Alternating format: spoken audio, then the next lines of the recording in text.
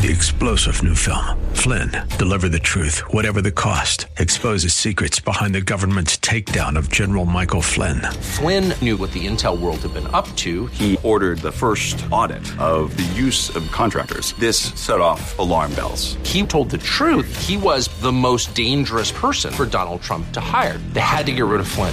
Flynn, deliver the truth, whatever the cost. Available now. Watch it today. Go to salemnow.com. salemnow.com.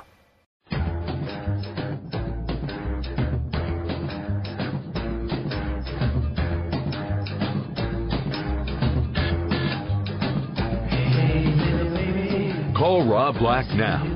800-516-1220. That's 800-516-1220. Now, back to Rob Black and Your Money on AM 1220 KDOW.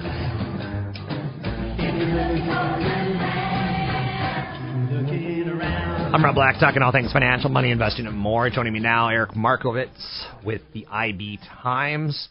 Eric, tell us a little bit about your background as a writer. Sure. Well, I started several years ago.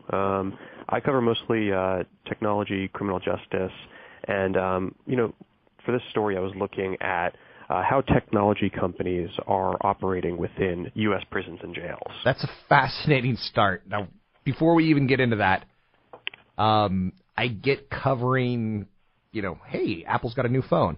Yeah. But where did jails and technology get into your mind? Is like there could be something there. I guess this was probably over a year ago. I started seeing stories out of Texas where there was this trend of Skype calls, or everyone on their iPhone has now FaceTime. Some jails were replacing in-person visitations with these kind of Skype calls, what they used to call them video visitations. And it was actually creating a bit of controversy because advocates were saying this wasn't fair. You can't just eliminate in-person visits. That's really it could be disastrous for the mental health of an inmate. And actually, a lot of studies were showing that when these guys were getting out, they just weren't equipped, and they were committing more crimes, and potentially it was because they were losing that contact with their family members. And that, video visits just wasn't a good replacement. So I started thinking a lot about how technology is being used in jails and prisons, and really there's just a whole national move to make things more high-tech. We see it in our lives, but we see it in the government as well. We saw the huge debacle with healthcare.gov, but it's very much happening within the criminal justice system. And so I started looking at all the different ways, and particularly the companies that were serving this industry. And we have this notion, again, I'm white collar, I've never committed a crime. I kind of have that media notion of like, well, in prison you sit behind a glass door and you pick up the phone and they pick up a phone and you chat. Right. So we already have that built in, and again, you're telling me that we're going 21st century with this. So things are changing, and I'm not sure they're changing for the better. Frankly, for anyone. So I think you have this image in your head of you get arrested, and the police officer says to you, okay, you get your free phone call on the on the payphone. So that's a really outdated concept. There are no payphones left. All the phones are operated by private companies, and these phone calls are pretty notoriously high-priced. A 10-minute phone call or a 15-minute phone call could easily cost $10 to $15, which is ludicrous. Rates as high as $1 a minute, and that's because there's just been over the last decade or 15 years this push to privatize the industry, with rewarding companies with these exclusive contracts. And, there's really no regulation over how much they can charge. So this is something the government in the last 2 years has started to actually look at. And, in fact, later this summer, the FCC will be coming out with some really comprehensive and I'd say industry-defining regulations on this whole world. Why is it that we have private contracts for telecommunications in the prisons in this day and age? I get it 50 years ago, but doesn't it seem like a prison could just walk into a Verizon store and get an unlimited, voice plan and just... Right. Especially, these companies are actually using VoIP services. So the idea that it would cost so much money is pretty ludicrous to a lot of people. I think what they're selling really is they've sold these jails and prisons on the notion that they provide extra security. So Okay. they are not just phone calls. This is a tool for your prosecution office because all of these calls are monitored and they're recorded and they're secure lines, and that this is something that the government just can't handle. And you see this in a lot of different industries where there's this prevailing idea that a private company can handle something better and more efficient and cheaper than the government could. And so these private companies are very, very good at marketing themselves towards prisons and jails. What else is inside this story? Is it? So the story that I wrote recently talks a lot about actually how the county sheriffs, for a long time, they never really saw a penny from any of these phone calls. But in the last 15, 20 years, they've started collecting commissions on all of these calls. And that's because they say that they have high costs that they incur from providing the phone service, that, it costs them money to bring an inmate down to the phone bank and allow them to make the call, and then they have to pay their jail guards to listen to the calls. So what they've done effectively is gotten these companies to give them commissions, and these commissions can be as high as like 50, 60, 70% of the revenue from the call. So it may not sound, like a phone call might be that lucrative, but when you're thinking that there's over 2 million people, locked up, and they're making a few phone calls a day, that's hundreds of thousands of minutes of calls per day, and it amounts to an industry that drives about $1.2 billion in yearly revenues. And in commissions. Not just in commissions. That's revenue total, okay. And the sheriffs take anywhere between 50 and 80% on those calls, and it varies from contract to contract.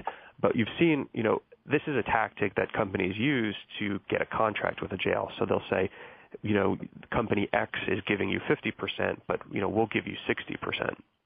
So. And the company is still making money, interestingly, over the last few years by starting to charge a lot of different ancillary fees. And this is something that advocates are very upset about and are pushing the FCC to start regulating because, like you look at your credit card and you see all these kind of random fees, or you look at your phone bill and you see like an access fee or a Sure. wireless fee. But this is happening in a pretty absurd fashion in some ways. There's, like an $8 fee just to load money onto your account. Things like that people are very, very upset about. Who's paying all of this? Is it the taxpayers or is it the prisoner's family? So this is pretty much exclusively from the prisoners' families here. And you have to remember, these are people that are typically the least likely to be able to afford it, and also people who have not committed any crime of their own. So, for the price of just wanting to speak with a loved one who's behind bars, frankly, and people who are not always convicted yet, because these could be people that are just waiting for their trial. But ultimately, these costs go to the grandparents and the kids and the husbands and wives of the people who are on the outside, just trying to keep in touch. Why isn't our Congress furious about this? Because it's gouging, and in this case, like, we get upset when an old lady, an old grandmother gets gouged. Why aren't we upset that criminals are gouged? Well, I think there's a couple of reasons. First, I think you have to think about this population as a fairly marginalized group in the first place. And second, when you're talking about Congress, Congress members are certainly aware of this, but they, there were a few Congress people to actually file letters to the FCC on this issue, and most of them really sided on the law enforcement side that said, you can't eliminate. The FCC cannot eliminate these commissions for our sheriffs because, they need this money, which is sort of strange because, why should they be getting the money specifically from prisoners' families? So, if they have a budget and they need to pay for squad cars and they need to pay for bulletproof vests, certainly those are appropriate things to spend money on. But shouldn't that be up to the county commission, and shouldn't that be up to the state legislatures to be deciding on those budgets, and not simply just passing them to these inmates' families? It's fascinating because I live in Northern California, and way up in Northern California, we've got a marijuana growing problem where it's well known that the police don't really want to bust too much because then they'll lose their helicopters. Right, exactly. Yeah, no, it's a tricky balance, I guess. And for the jail administrators here, they're pretty upset about this regulation because really they may be losing out significant revenue streams here, and it's very interesting what will happen with the FCC, because I've spoken with the head of the National Sheriff's Association, and he basically told me very straightforwardly that they don't have to provide phones in prisons and jails. Okay. That this is up to the jail administrators, and so if they remove commissions completely, if they don't recoup those costs that they say they have, they could very well just eliminate the phones in the prisons altogether, cutting off communication for people who want to keep in touch over the phone, which seems to really be going backwards in terms of how we think about rehabilitation and recidivation rates and getting people reintegrated back into society. So where do you think this all ends? If you were to say there's an end game in sight, is it same old that nothing will really change, or will we get 21st century with this and realize that cell phones and cost of telecommunications should be cheaper?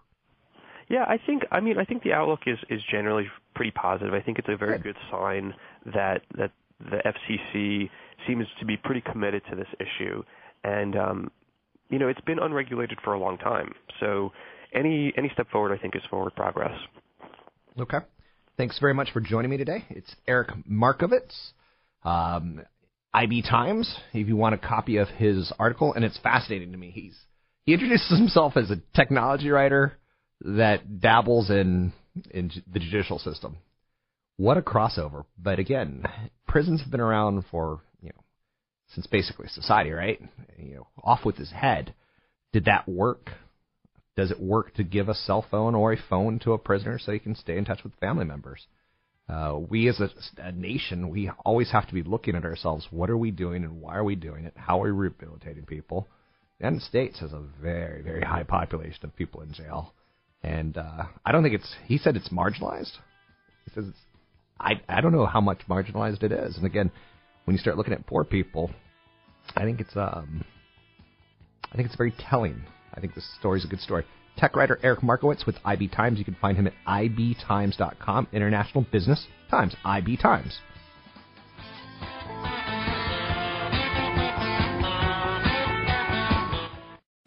Three-star General Michael J. Flynn, head of the Pentagon Intelligence Agency, knew all the government's dirty secrets. He was one of the most respected generals in the military. Flynn knew what the intel world had been up to. He understood its funding. He ordered the first audit of the use of contractors. This set off alarm bells.